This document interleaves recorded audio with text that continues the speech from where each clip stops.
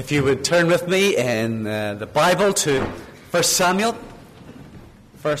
chapter 14.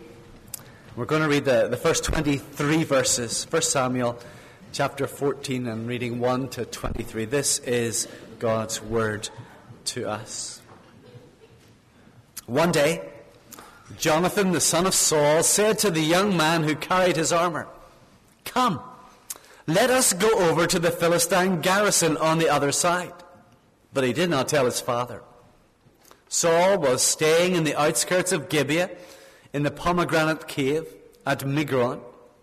The people who were with him were about 600 men, including Ahijah, the son of Ahitub, Ichabod's brother, and son of Phinehas, son of Eli, the priest of the Lord in Shiloh, wearing an ephod.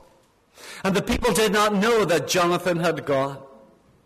Within the passes by which Jonathan sought to go over to the Philistine garrison, there was a rocky crag on one side and a rocky crag on the other side.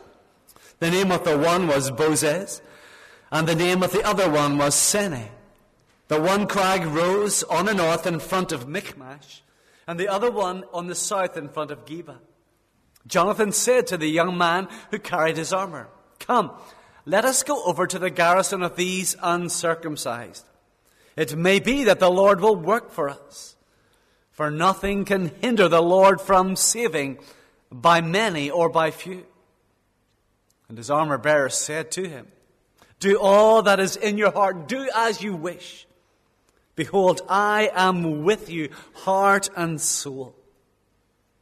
Then Jonathan said, "Behold, we will cross over to the men, and we will show ourselves to them.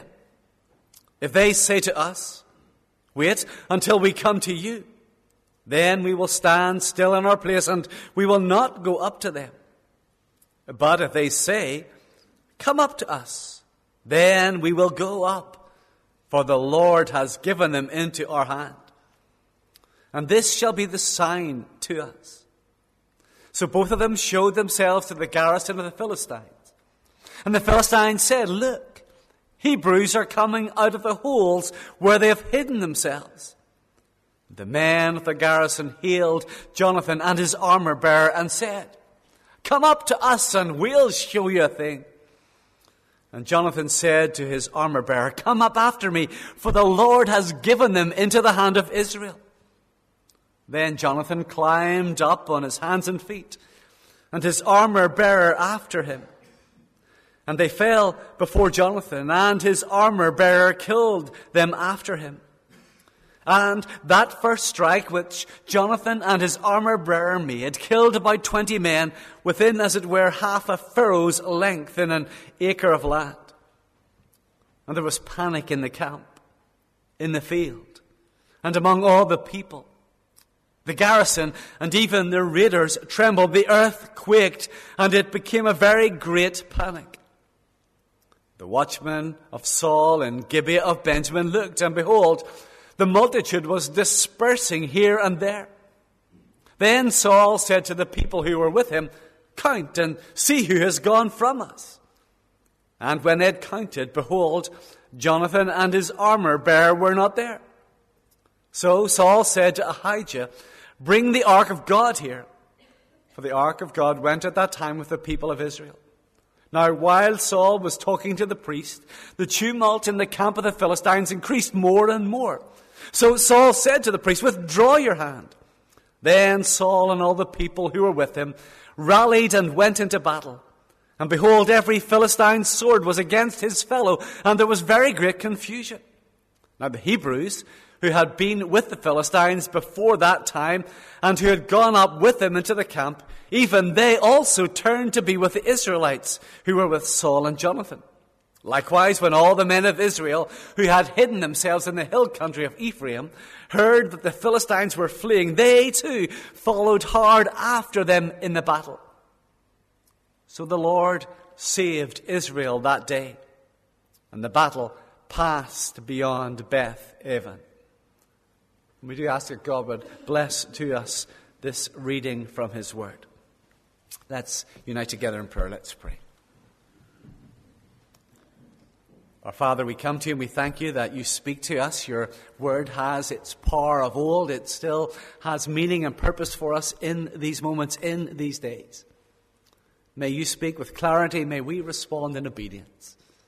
May your voice be heard. May your work be done to the glory of your name. Through Jesus Christ we ask. Amen. Let's reflect on where we are in this story. Jonathan had a minimal victory over the Philistine garrison at Geba. The arch-enemies of Israel in response had amassed all their forces to put their pesky neighbours in their place. 30,000 chariots, 6,000 horsemen, and so many foot soldiers as could not be counted. They were poised to wipe Israel off the face of the world map.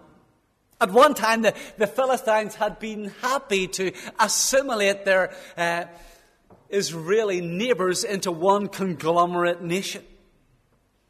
But now they were not intent on assimilating so much as annihilating. Because God in past had purposed that during the years when Samson was judge in Israel, that he would establish this great enmity between Philistines on one side and Israelites on the other. And so the fighters of Saul's army are cringing in fear.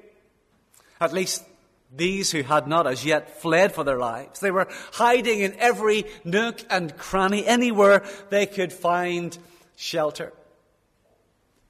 But not everyone had carried away. And as we turn to this passage, I want you to see with me at first glance this audacious faith of Jonathan. Jonathan's audacious faith. Verse 1. One day, Jonathan the son of Saul said to the young man who carried his armor, "Come, let us go over to the Philistine garrison on the other side." But he did not tell his father.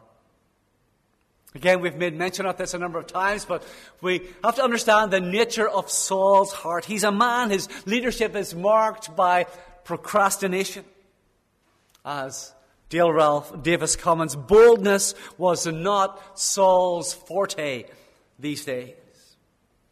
Indeed, I quite like the imagery of the alternate reading of verse 2, which says not that he was in the pomegranate cave, but he was sitting under the pomegranate tree. It's almost as if he's too lazy to get up and pluck the fruit for himself, and he's lying there hoping it'll fall on him to save him the bother. And pomegranate was, in those days, a fruit that was not just for the ordinary person. It was a luxury food. It was sort of more Marks and Spencer's than Asda. It was not part of the staple diet of the ordinary people. But in a sense, this was the author giving us a reflection as to the nature of Saul's heart in those moments. He was so much more concerned about his personal comforts than confronting his enemy. Saul is the procrastinator, whereas Jonathan is the initiator, or maybe even the agitator. He doesn't need any excuse to attack the Philistines. They are the enemies of his people. They are the enemies of his God. They are the uncircumcised. They're outside of God's covenant community. And this is his mandate for launching his attack against them. And the writer gives us this very sorry picture of Saul's situation. He's a disgraced king. We saw that in previous weeks. His dynasty has gone. He's been rejected by God, and he's keeping company with a disgraced priest, Ahijah. His priestly line has also been rejected by God.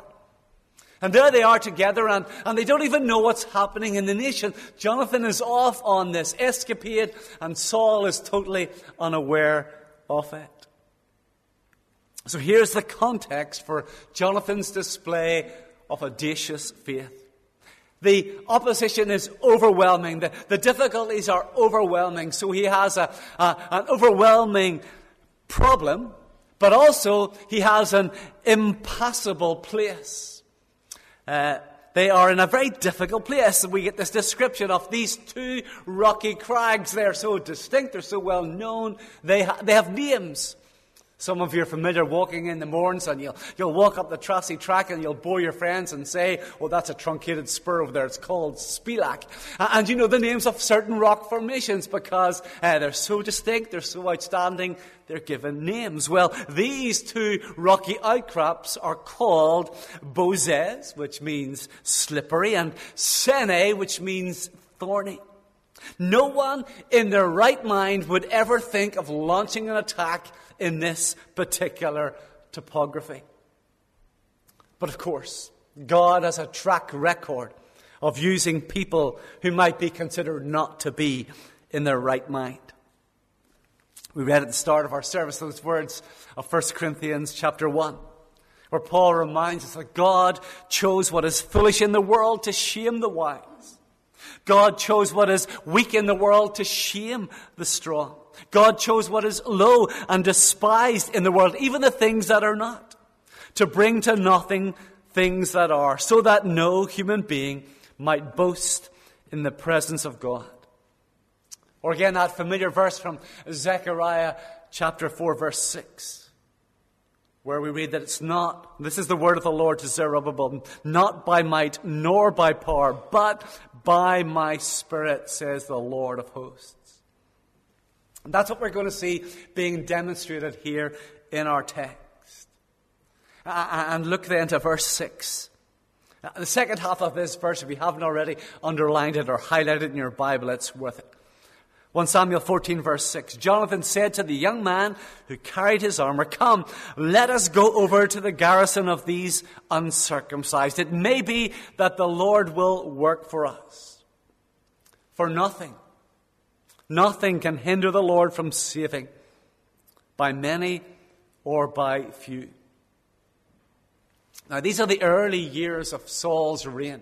Saul was a young man when he came to the throne. And Jonathan is his son, which makes him probably in his teens. And his armor bearer is called by Saul the young man. So how young is the armor bearer? But they launch off into battle. During the past week, I was listening to the first session of a tutorial which is called the High Impact Leader course. I'm going to make a high impact. Don't know what that means, but I at least watched the first session by a Canadian pastor called Carey Nieuwhof. And the punchline of that first session was this: abandon balance, embrace passion. Abandon balance, embrace passion. Nieuwhof claims most leaders who accomplish things aren't balanced people. They are passionate people. And here in this incident, we see Saul portrayed to us as living the balanced life. He has a goal of self-preservation.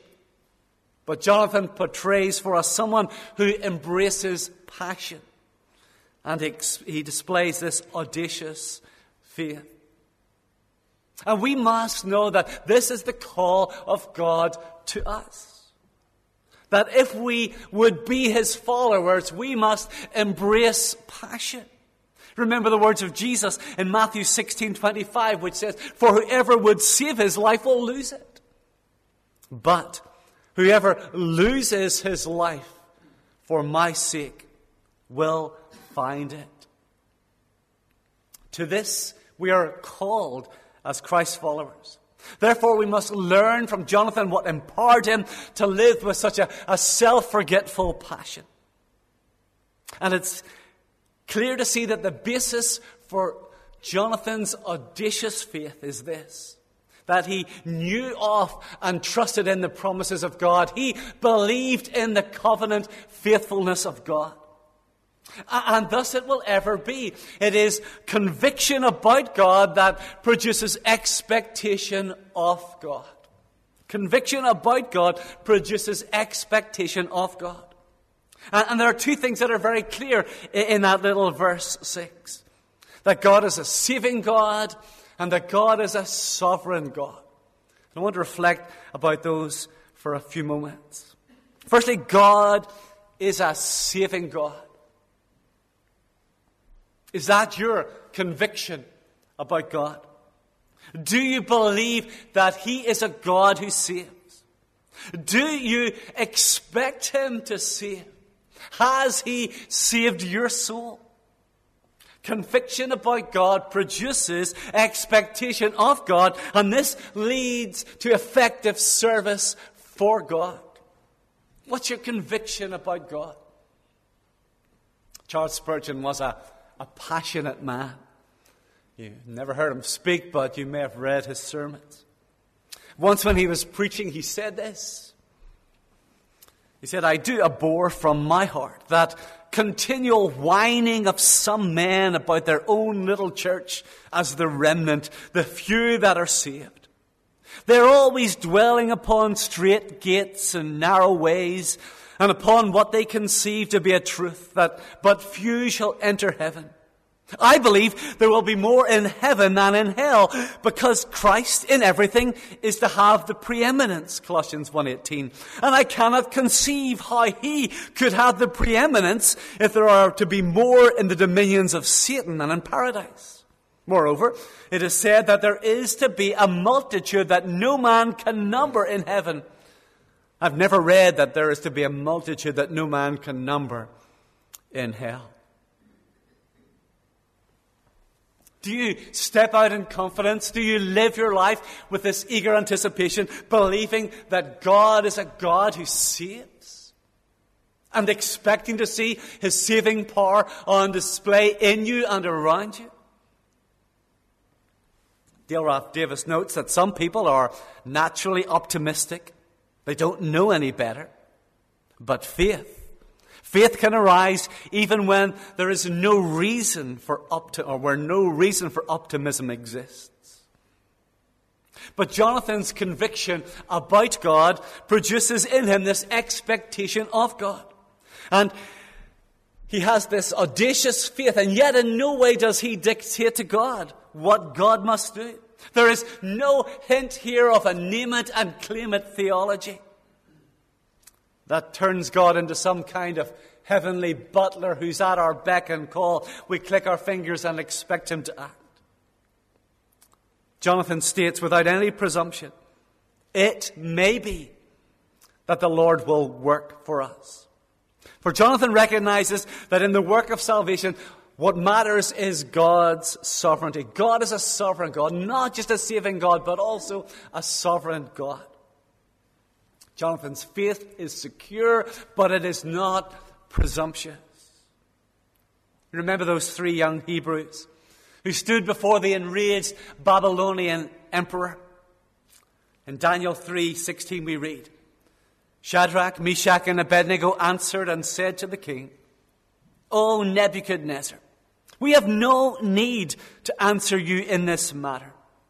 If this be so, our God whom we serve is able to deliver us from the burning fiery furnace. And he will deliver us out of your hand, O king. But even if he does not, be it known to you, O king, that we will not serve your gods or worship the golden image that you have set up.'" These 3 young men knew with great confidence that their God could save, but in no way did they have the arrogance to tell him that he must save. And Jonathan's audacious faith is a faith that turns him to God, but doesn't turn him into God, telling God what he must do. We can be sure that God saves. We can be confident that God saves many. But with our limited vision, we cannot know those whom God will save or when he will save them. The Apostle Paul reminds us that God alone makes these choices. He is sovereign in the apportioning of his saving grace. Romans 9:15 and 16, Paul writes, "For God says to Moses, 'I will have mercy on whom I will have mercy, and I will have compassion on whom I have compassion.' So then it depends not on human will or exertion, but on God, who has mercy." Salvation belongs to God and God alone. We've noted Jonathan's audacious faith, based on the knowledge that God saves and God is sovereign. But secondly, I want to notice with you his armor-bearer's ardent friendship, his ardent friendship. John Wesley once wrote, "Set yourself on fire with passion, and people will come from miles to see you burn." And when you embrace passion, you will not be alone. You will inspire others to follow in your way. Professor Tom Wright, I quoted him a couple of times this morning. He's one of the world's leading New Testament scholars. And in a recent interview, he was asked how he of his generation had been able to maintain his faith in Jesus Christ when so many others at that time had turned their backs on it, both on Christ and the church. And his answer I found deeply moving. It touched me, and I'm sure it will speak to a number of you as well.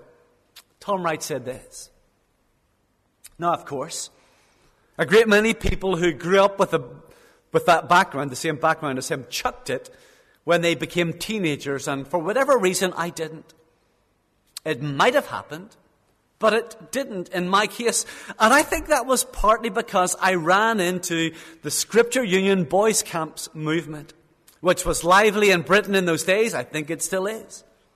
But where we would be taken off into the Scottish Highlands, and we would go climbing and sailing and canoeing and goodness knows what, and then have very good, brief camp prayers morning and evening with short talks from the Bible, and then some friendly follow-up from the leaders who were the kind of people that a young teenager looks up to. They were sporty, they were intelligent, they were friendly, they were fun. I was very fortunate in that helped me to make a transition into a kind of different dimension that I'd had from my home church. That I think the balance of the two. I rather stayed in ordinary old-fashioned church. And then this much more evangelical, Bible-oriented movement that I became part of in my teens. Leaders that young men could look up to, writes N.T. Wright. We've heard from Diane about the significance of mentors in the Reach movement. Young people needing input from adults who are consistent and caring and above all represent Christ to them. N.T. Wright has given decades of God-glorifying service because he was surrounded by good example. And the passion for the glory of God in the life of Jonathan motivates his armor bearer to follow him into battle. And Jonathan invites him to engage in what surely was a suicide mission. And he gives this resounding answer of affirmation, verse 7. "Do all that is in your heart. Do as you wish. Behold, I am with you, heart and soul." We should add, and body too. He's willing to lay his life on the line for this cause.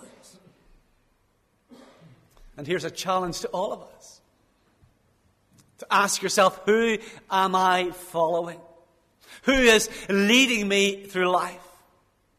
What great calling has been set before me that by God's grace and to God's glory, I am seeking to aspire to?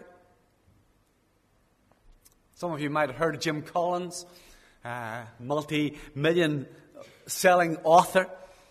He has written, his best-selling book is called Good to Great. And in that book, and maybe some of you have read it, he talks about what are big, hairy, audacious goals. That's times when businesses no longer settle for mediocrity or even for incremental growth, but set themselves these seemingly ridiculous targets at which they aim and to which they aspire. And one of the reasons why there is a deficit in discipleship within the Church of Jesus Christ is not that people are being asked too much, but they're being required to do too little.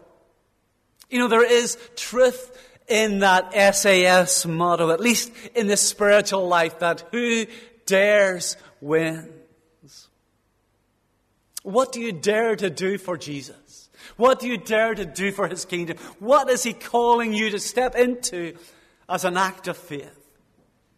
As we read of Jonathan's plan, at first sight, it doesn't seem to be the smartest one. His tactic is to step out into the open where the enemy can see him.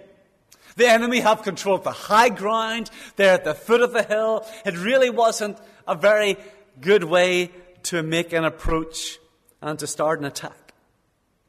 Maybe some of you have toured in Israel. If you've been around Galilee, maybe ventured into the Golan Heights. And if you've been there, you can picture the topography and think about the events of the 6-day war. It made no sense that the Israeli army by the Jordan would seek to launch an attack upon the Syrian forces who were up the escarpment some 500 meters in elevation. They had all the advantage.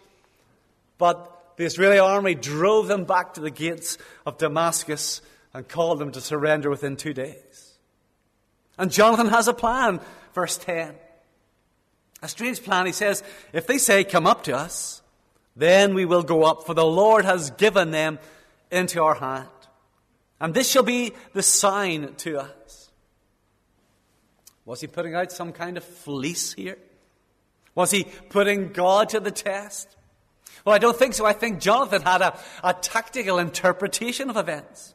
I believe that Jonathan could discern in the response of the Philistines overconfidence that he knew would lead to their vulnerability and ultimately to their defeat.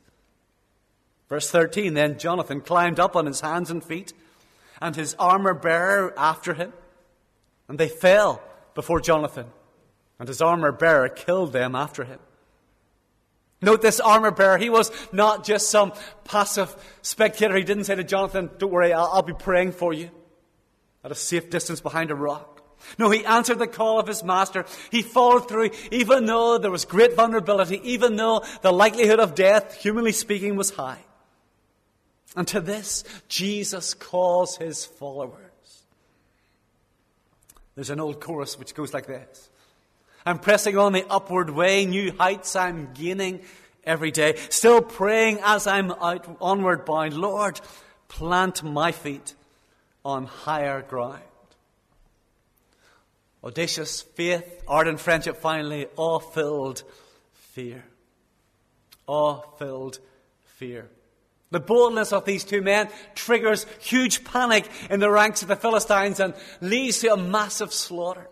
Verse 15, I'm reading the literal translation a little bit. There was panic, there was trembling in the camp, in the field and among the people. The garrison and even the raiders trembled.